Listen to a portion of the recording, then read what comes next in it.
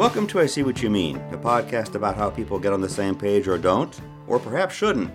Today my guest is Mika Cross. Mika is a friend and colleague acknowledged as a thought leader in federal government workplace transformation. Mika, welcome to the show. Thanks, Lou. It's so great to reconnect with you and be a part of this conversation today. Thank you. I'm looking forward to it very much. Why don't we start with just a short bio so listeners who don't know you know something about you? Yeah, for sure.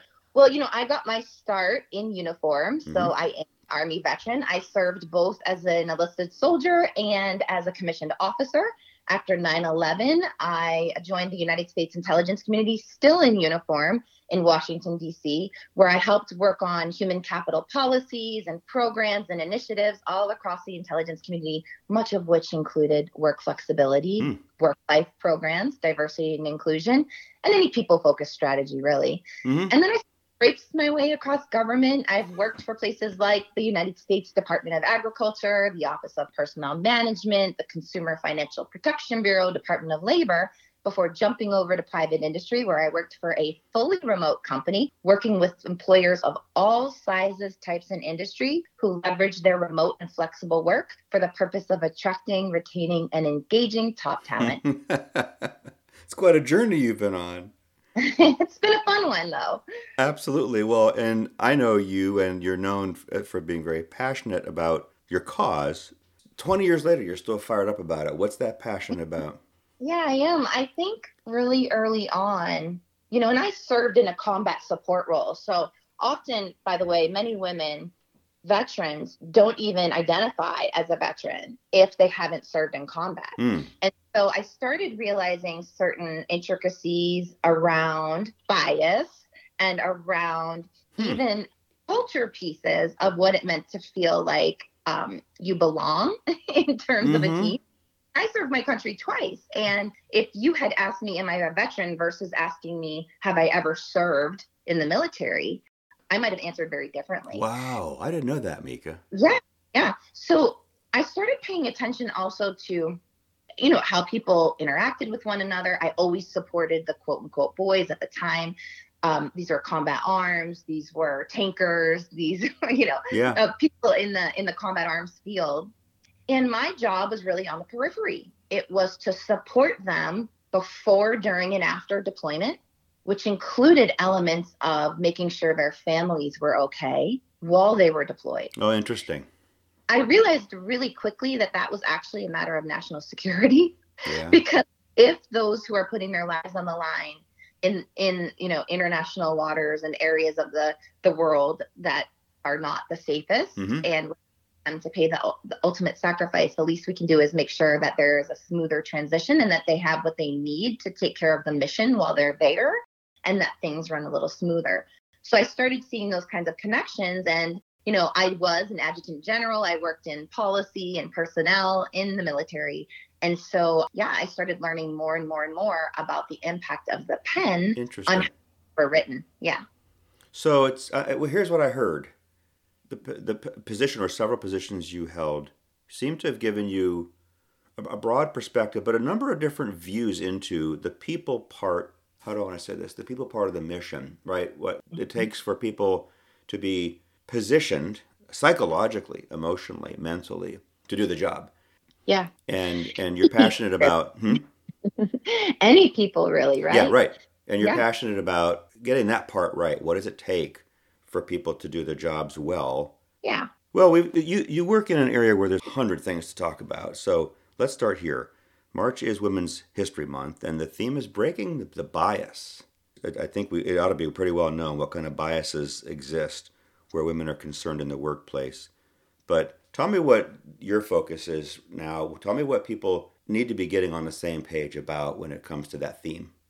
Such a great question. Thank you for asking that. And I love this month's theme this year for Women's History Month around breaking the bias because, as employers and organizations and leaders all across the world are looking at their back to office, return to office strategies, there are equity areas and really significant impacts to how policies affect people in the workplace and also equity issues in the workplace in ways that maybe we hadn't considered before.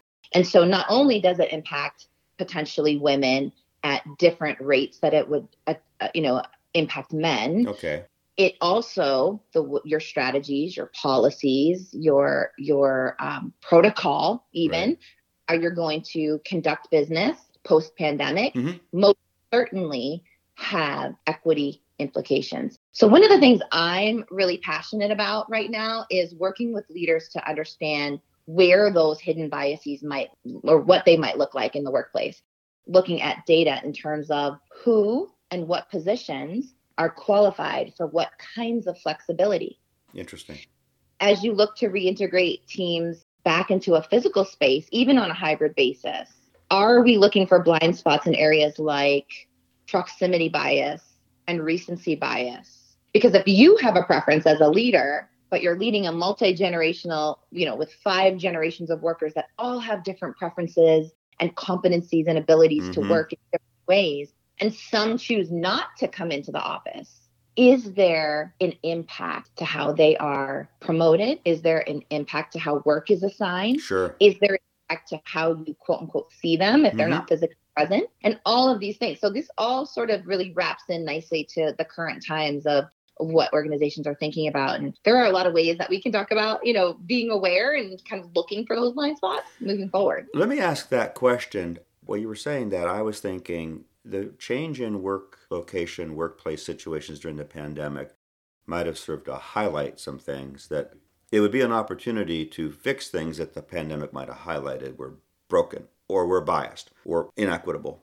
Is that true? Did the pandemic highlight some things? And do you see executives now, government or non-government, going, okay, as we recover from this, as we create our next new normal, there's some things we got to fix. Is that what you're working with them on? Yeah, a lot of areas in that, dialogue, including when you take a look at those who are eligible and actually participating in remote or hybrid work pre-pandemic, you might be surprised to know that the majority of teleworkers, which now we're referencing as hybrid, but teleworkers were actually men over the age of 40. I love your use of data, by the way. I just always you really ground a lot of what you do in data, which I think is fantastic. Very important, because if we don't understand exactly who is sitting in which positions, and typically women and minorities, people of color, and individuals with disabilities, traditionally in most workplaces sit in positions that are like mid-level manager and below. When you look at the people that are occupying primarily most of your mission essential, mission critical kinds of occupations, and at the senior leadership level and executive level, take a look at the demographics. And then next say, which positions was I considering traditionally eligible for what kind of flexibility, and who opting into that? Because that is a clear bias right there. So as you come back to the workplace, considering things like, who does coming back to work affect the most, and who is able to make different decisions around where and when I work? Are my policies impacting women and people of color differently than they are men or other demographics of workers or even other occupations? And what can I do to change that?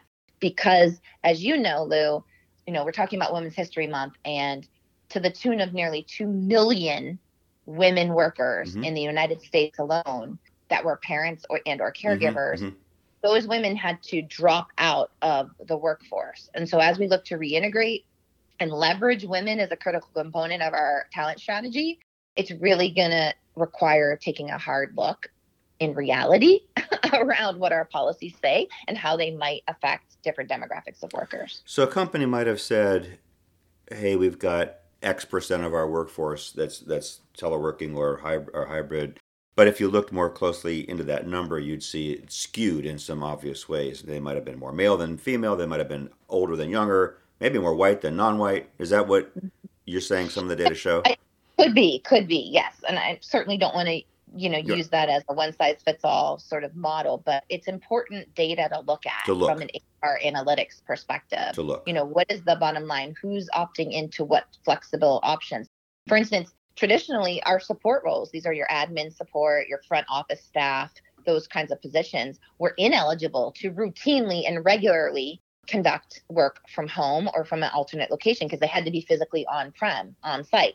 Well, fast forward to the Turns out pandemic. that wasn't so. Yeah, it turns out that was a flawed logic, and guess what? Shocker, we have, the ability to digital sign things and not have to print out everything hard copy and be able to route things How about electronically.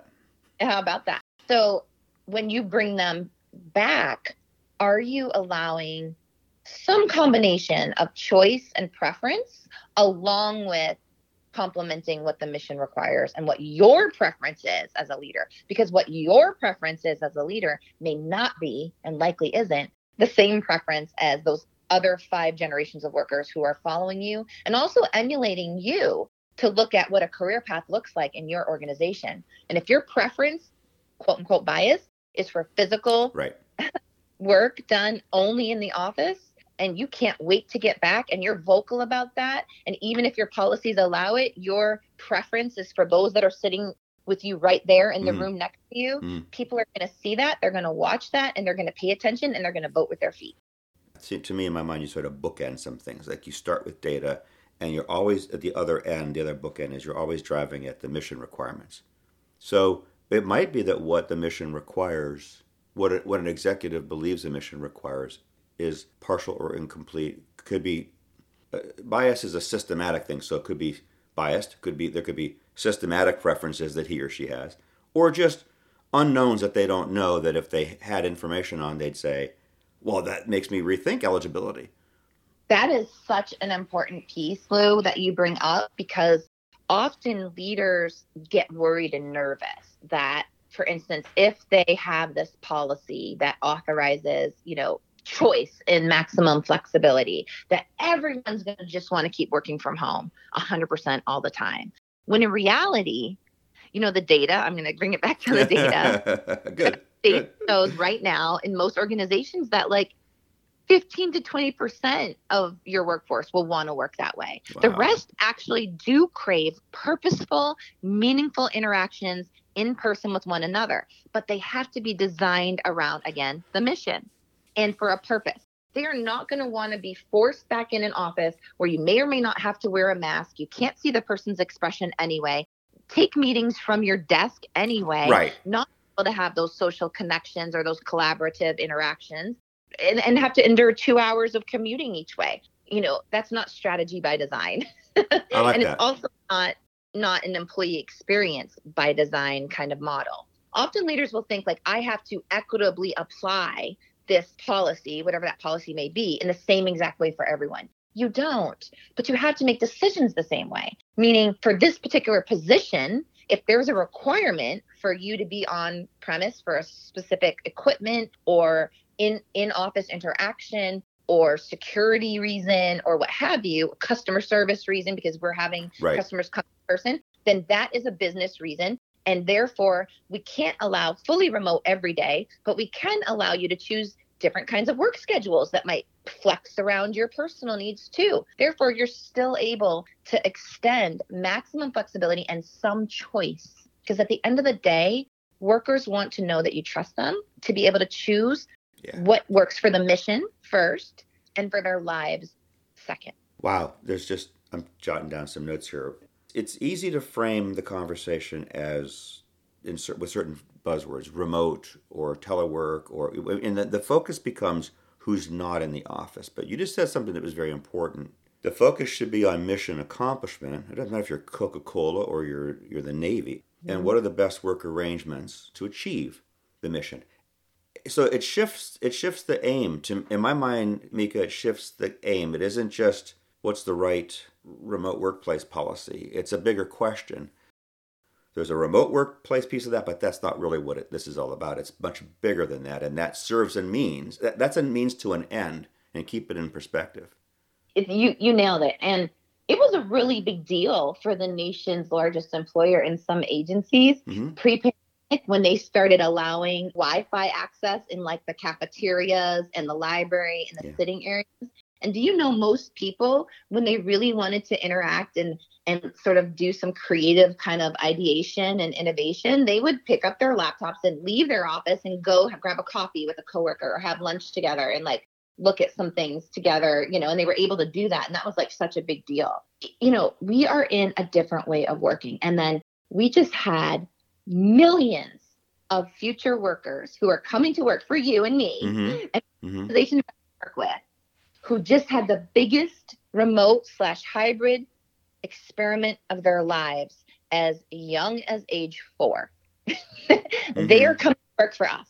These kids have had to also transition to remote working and learning.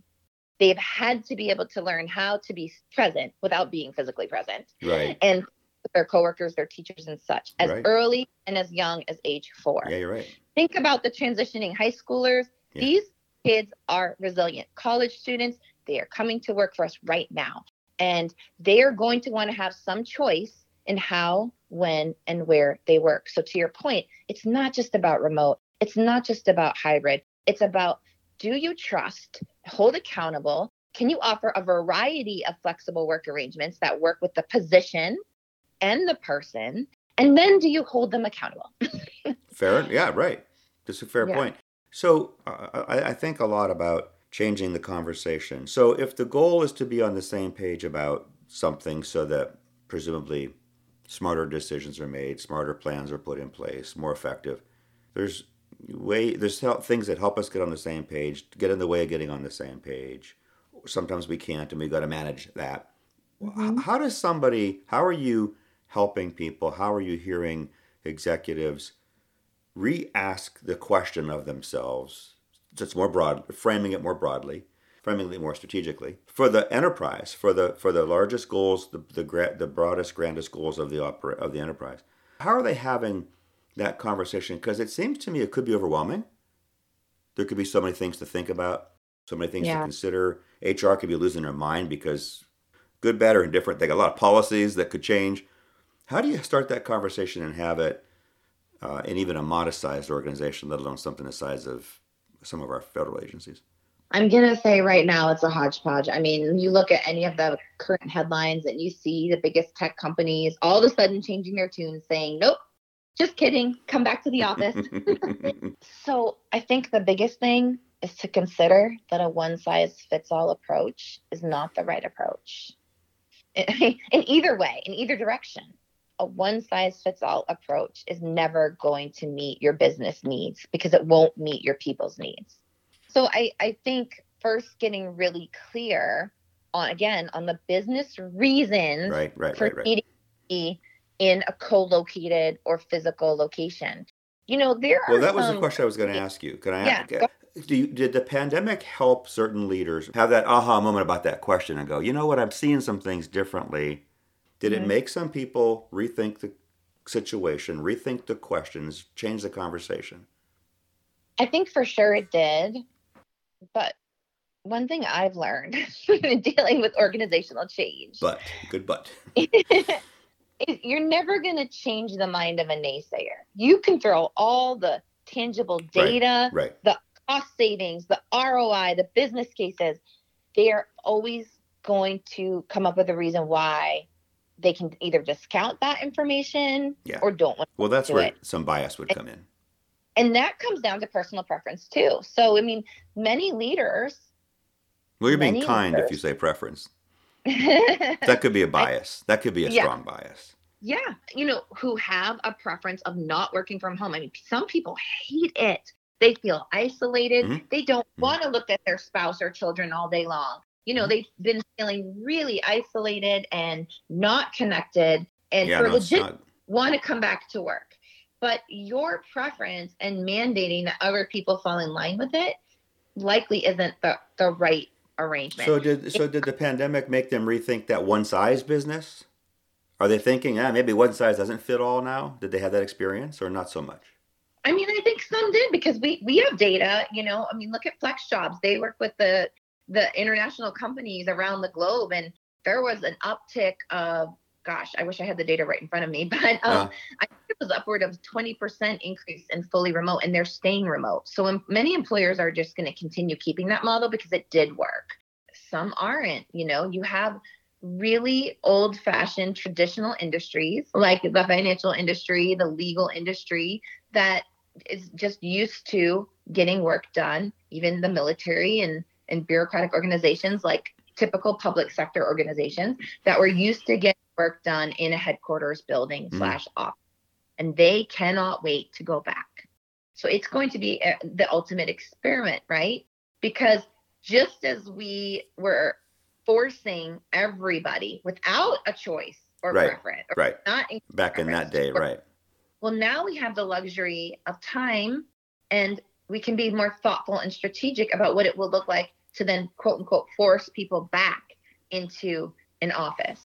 And if we don't do it thoughtfully, and with, again, a combination of business reasons and preference from the workforce and extending trust but holding accountability, then I think we're going to fail. And you can see that happening, Lou, with the Great Resignation right now.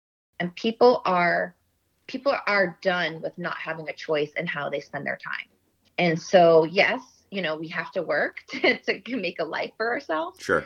But there are many employers that are hiring that do offer a variety of different kinds of flexible opportunities. So my hope is that they have learned and that they will be introducing some of the lessons learned into, their policies and strategies moving forward.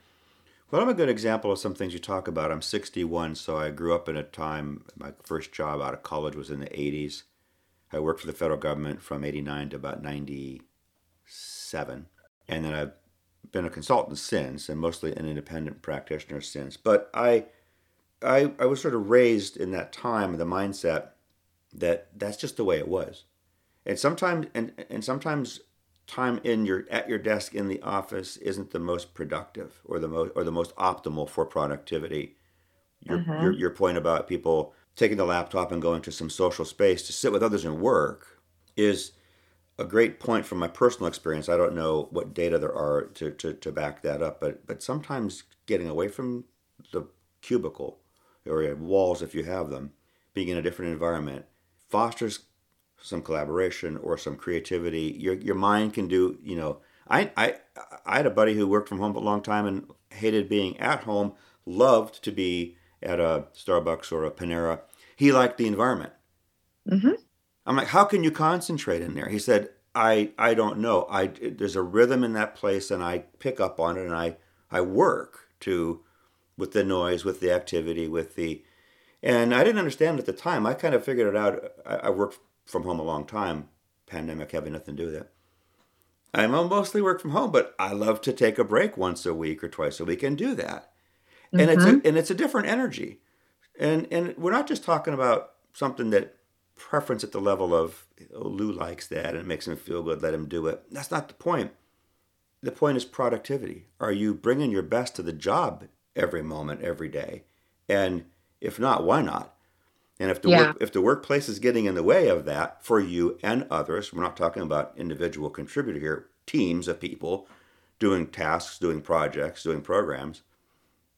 Isn't there a better way? Look, we all leave our desks to go to the conference room to meet. Isn't there a better way to meet, to work together? And if so, what is it? And if they're right there for us and we have a bias against them, what are we achieving? Aren't we cheating results? Aren't we cheating outcomes? Aren't we cheating people in the passion that they bring to work? And aren't we diminishing that? I think there's consequences that you're right. A biased person could say, doesn't matter. I'm bringing them all back and we're all going to sit in our cubicles. Well, even though we were forced into this work from home experiment, well, let's just talk about the government. 61% of government workers were working remote. The rest were still on premise, on site, on location. They were still, needing to be somewhere. But many managers were figuring out how to navigate that new normal during the pandemic and how they were going to connect their teams and how they were going to keep the mission going by basically calling meetings to work in order to work, requiring video beyond all the time whenever you meet with someone, keeping your little light on green, if you're on some other kind of collaborative technology. And it was burning people out. I mean, you couldn't keep up with it. And then let alone the caregivers and parents who also were pulling triple duty in the home trying to work in locations that were less ideal with distractions at home. And so that Zoom fatigue, quote unquote, was a real thing. And burnout and anxiety and the impacts of that, it's going to spill over. Well, It's not going away. you mentioned trust and accountability a couple times. Let's talk about that, because what you're just talking about right now, I think, goes to the trust question. If you're being asked to always have your video on, always have that be connected to that system, so that it's a means to an end some manager has, presumably, of knowing what you're doing or of knowing you're present or available. Doesn't say anything about what work's getting done. It's kind of a poor measure. And it lacks trust, which is, like, I think, the first mistake. Yeah. And it's a poor measure of, it's not a good means to the end that a manager might want, to be able to report up the chain of command and say, no one's here, but everybody's working. What's the conversation going on today about using different kinds of measures, like results or outputs or outcomes? Because outputs are a legitimate result. What are people thinking these days about other ways to measure or to report accountability than presence? Yeah, well, that's forcing the hand of organizations that were stuck in the traditional, industrial age way of managing performance, which is minute by minute, hour by hour, punching a clock for 8.5 hours a day, with one 30-minute break or two 15-minute, right? Yeah. Sadly, the nation's employer still is much like that. And so the hands of managers are tied in some ways because they have to certify that time worked was time paid. And that really is an unfortunate design, in my opinion, given the number of knowledge workers versus those kinds of more blue collar or on-site kinds of positions that require a time-based work requirement versus output and outcomes necessarily. So it's really tricky for organizations that are managing knowledge workers and in a variety of occupations. But I think this conversation is evolving. Many people in private industry are doing away with the mandatory annual performance appraisals and instead replacing it with meaningful performance conversations on a regular ongoing basis, which gets rolled into how you assess someone's impact and contribution to whatever the mission or the bottom line is, and then therefore how you get compensated and rewarded for it. So what I like over the last 2 years is seeing how, especially public sector managers, have been able to lead with more, a humanized approach to work and having these kinds of conversations. Even asking things like, is there anything that, might be preventing you from getting your work done? Or what do you need at this time in order to help meet this deadline? Or listening when someone's saying, I have these 3 ongoing priorities that are all due at the same time, and I have a 3-year-old at home. So which one of these would you like me to maybe put out if that's able to be done?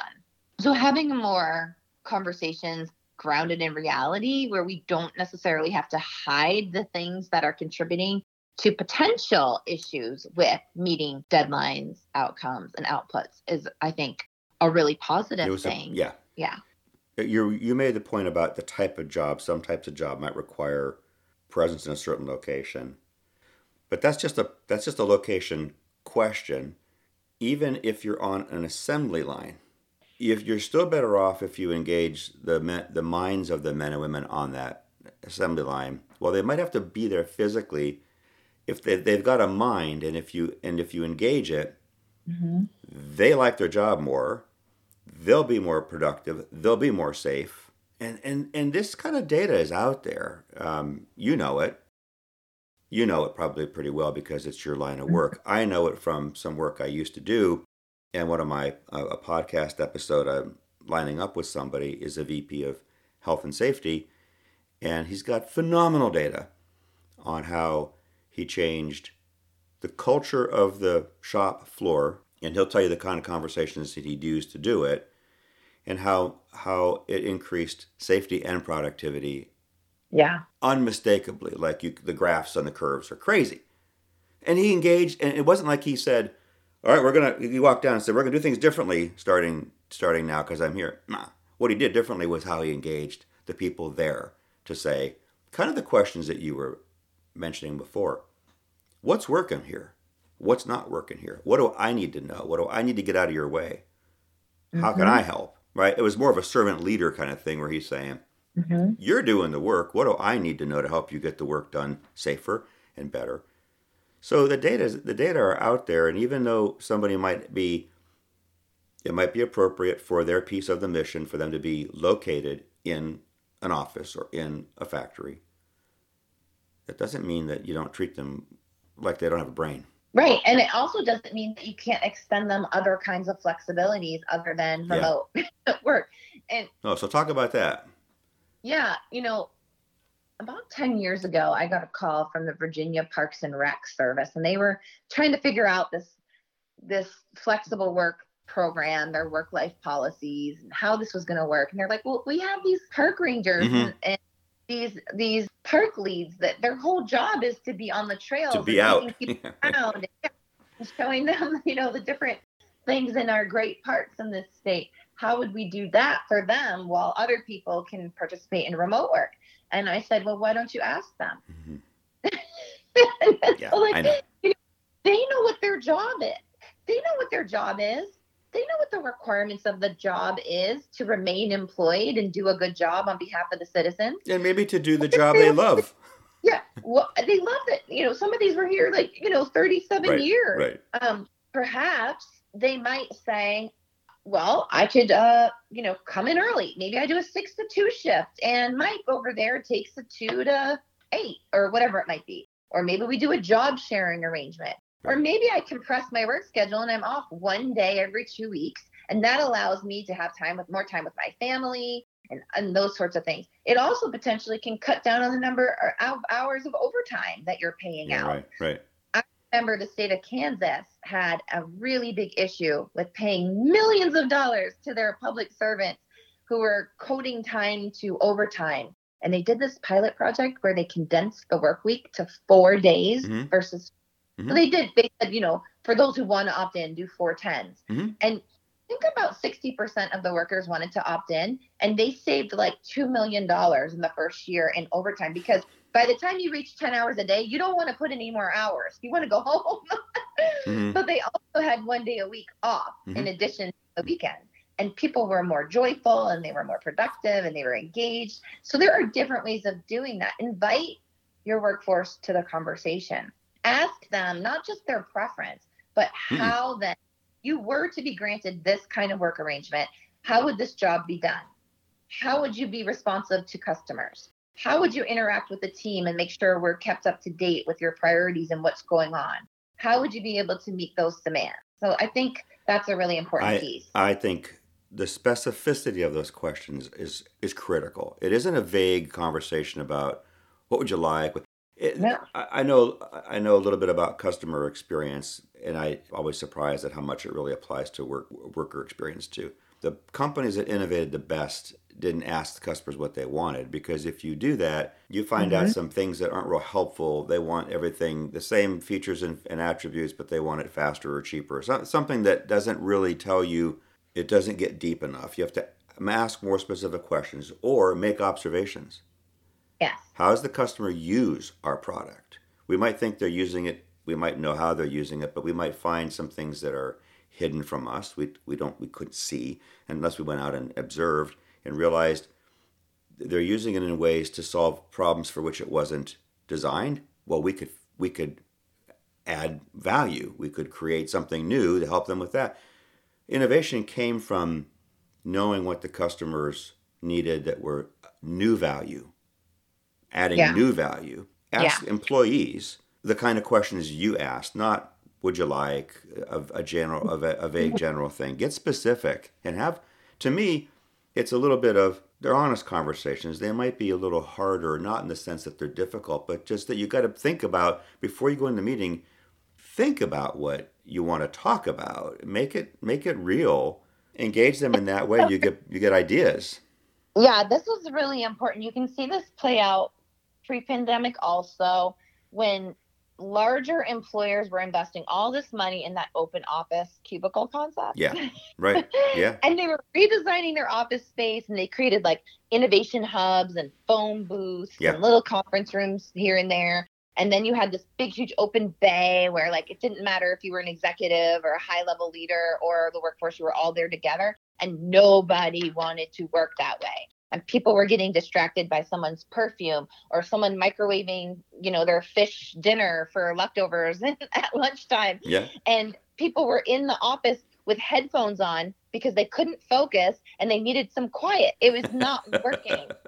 So now you're talking about organizations who are also investing money in redesigning office space along with their back to office strategies. And they're redesigning office space based on pre-pandemic levels.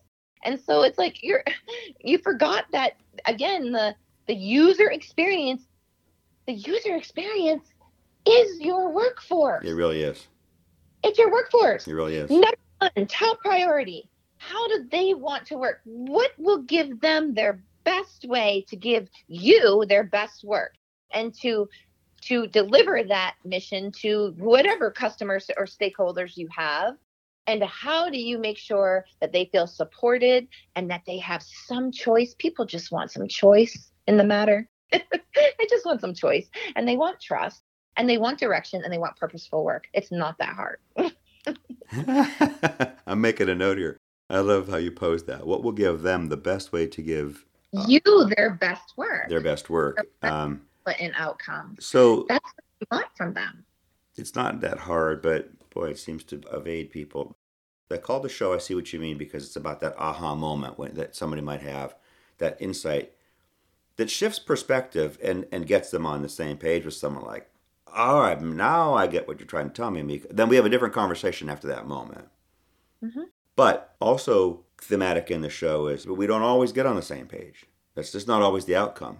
Maybe we're working toward it. Maybe it's not going to happen, but we need to do something and perhaps work together even if we're not on the same page. And so what are your thoughts? What's your advice about if you can't get on the same page, what do you do? Still document. And I might, for remote, hybrid, and hyper flexible teams, this is make or break. You must come to a decision around which meetings require a video and which don't. And you can do that through a facilitated discussion, right, and coming to a consensus together. Can we agree that in this scenario, we're going to do a meeting this way? And in this scenario, you might have a choice of whether you want to engage by phone or by Zoom or by whatever other means you might have. Right. Maybe for our one-on-one check-ins, if we're not having to make notes, we can give you a choice to do it by phone and do a walk and talk. And so we're still together, but we're also outside moving and getting some fresh air. Can you give workers choice, but also document your processes? In what scenario requires a meeting? We do not need to meet to get work done all the time. Right. In fact, we shouldn't. And so hyper effective and successful, hybrid and remote teams document their process. They use the right mix of synchronous and asynchronous work. They help teach the team how to leverage the collaborative technology together because there are different levels of competency and familiarity with those kinds of tools, and be, graceful and patient, but expect that people are going to come prepared. This is the agenda by which we're going to guide how we work together. This is the agenda by which we're going to do this kind of a meeting. Is this a decision-making meeting? Yeah. Or is this an informational update status meeting? What is the purpose? Are we going to be respectful of our time? Are we going to start and end on time? What if we don't? These are all things, even, like the agile methodology, it's great to emulate. There are so many best and promising practices on how to do this, but the problem lies when you don't figure out how to document what you're in agreement on, what your expectations are of the team. Good point. And how do you get on the same page when you're not going to have the same opinions or shared experiences? Not everyone will. But then how do you move forward? And so these sorts of office norms, office protocols, and standards are really key to successful teaming, no matter the location. If you carefully document what you don't agree to, you might find out it's not what you thought. Mm-hmm. You might be able to narrow it. You might make it more specific. You might have an aha moment of, oh, I thought it was something else, and I realize if it's better defined, you have a better chance of doing something about it, even if you could agree, not just to disagree, because that just kind of leaves it in a disagreement state, but agree to, how did you say it before? Well, like how we're going to work together to resolve some of those things. Like, in my opinion, like even asking questions like, how might we? Yeah. How Yeah. might we?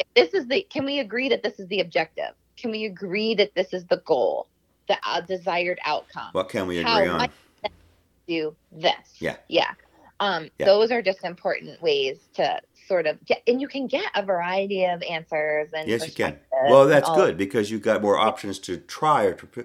So Exactly. I toy with the definition of getting on the same page that is very succinct, Mika, and I think relates to what we're talking about. Agreeing enough to take the next step together. Yes. So if you and I had a difference in policy, you're in one department, I'm in another, you're one executive, I'm another. If we had a disagreement about something, but we agreed to take some next step together, that might be to do some more discovery, to do some more if-then scenarios, pilot or try some things where experience teaches us more about than we know, fills in some gaps, maybe turns some unknowns into knowns, maybe, God forbid, highlight a bias. Highlight a bias, there we go. Oh, I guess I better rethink that one. So if we agree enough to take the next step together and come back and say, what did we learn? I think we might not always agree on everything, but I think you start to build more agreement, narrow disagreement. What's more, you build some trust. Yeah. And, as you move towards those more documented processes or arrangements or, office norms, let's say team norms, even thinking about, so what happens if we don't do what we say we're going to do? And in terms of remote and flexible teams, well, if we say that our once a week status update meeting is going to be videos on, and someone routinely does not come prepared with their video on, maybe that person needs to come take the meeting in person, and that can be their choice. Either you work from home with your video on for this meeting, or you can come in person and we'll put you on the screen sitting next to me. Or you can ask, is there a reason why you don't want to turn on your video? And can I help solve for that? Maybe they need a reasonable accommodation. Certain people have different comfort levels with being seen and heard on a video screen. Yeah, sure. Maybe they have a real significant issue that would qualify them for a reasonable accommodation or a change in protocol or practice. I just think those are ways to hold people accountable. And that's the other piece next, is also getting clear on how do you manage performance and conduct regardless of location. Right. And it is a manager's responsibility to uphold those standards. It's a pretty easy one. If I tell you this meeting is going to be camera on and you don't do it once, and I say, come to the next meeting with your camera on, and you don't do it twice, third time, I can get rid of you, because that means you're disobeying a request or order, at least in the government space. Versus performance is you can't do something because of XYZ. Maybe you need some training or extra coaching or whatever. Conduct is when you won't or don't. And accountability is not just right in that instance, it's right for the team. There's nothing worse for a team culture or organizational culture than to watch people whose conduct is substandard and let it and nothing happens to them. Right. It just poisons the culture. They're not upholding their responsibility either, or what we agreed to as how we're going to conduct our team. And back to preferences, and you had the episode on different communication styles, and there's different learning styles, different working preferences. And some people don't have an ideal setup, or they have things in their lives that just they don't want visible. That's okay, provided the standards you set for your teams are being met. And if they're not, then it's up to you as a leader to either extend some grace and flexibility around that based on the reason or an accommodation or what have you. But that also requires establishing relationships together with each other, with your direct reports, with other leaders, and other, even your customers, to hear back from how things are going. Bringing someone into an office and have them physically present isn't going to solve for those things. Right. Right. No, you just... Are you going to cover over them 24 hours a day? Right, right. You just kind of move the problem to a different location. Let's come back to where we started, which was the theme of breaking the bias. Anything that you wanted to close with on that? If you haven't taken a look at your HR analytics data, first of all, you should have it. If you don't have it, find it. leader of any organization, it's incredibly important and powerful information to take a look at who is sitting where, what is their demographic, what is their background, what is their tenure, what is their education level, what positions are people holding, what positions are eligible for what kinds of flexibility, either pre-pandemic or now, and then marry that up with your people strategy in addition to your organizational objectives. I think that's a really great starting point for being aware of some of those hidden biases around flexible, remote, and hybrid work overall. And that will help inform your strategy moving forward. I couldn't be said any better than that. Bias comes, our brains we're probably wired, we're wired to work with some shortcuts, and they can become biases, right? There's a lot of research on that we don't need to go into. Just say our brains are wired to work a certain way. We can make fast decisions, and we often need to for reasons. But biases can be built in, and you not see it. Sometimes being told, "Hey, I think you're biased on X, Y, and Z." Maybe somebody is open to that. Maybe they're not. Data can always help show what you're not seeing. If you're making decisions based on what you think is the right evidence, and then you look at data and you realize you see 5 other things, that's a great aha moment to have. That's right. Absolutely. Thank you, Mika. This has been great. Yeah, absolutely. This was fun. I hope we get to do it again. It's a huge topic. The fight will go on for a long time, but I loved having the conversation with you about what's working and what's not working to get people on the same page and make the workplace better. There's so much more we could talk about. Maybe we'll circle back another time and have a different part of the conversation. Yeah, that would be great. Thank you so much for having me, Lou. Thank you. Have a good rest of your day. Thank you. You too. Bye-bye. Bye. And that's how we see it, my friends. I want to thank Mika for recording today's episode. You can find it at iseewhatyoumean.castos.com, plus all the usual places. Send questions and suggestions through an app. Subscribe and give me a 5-star rating unless you can, in which case, tell me why. And join me next week when we take another look at how to get on the same page and stay there, unless we shouldn't.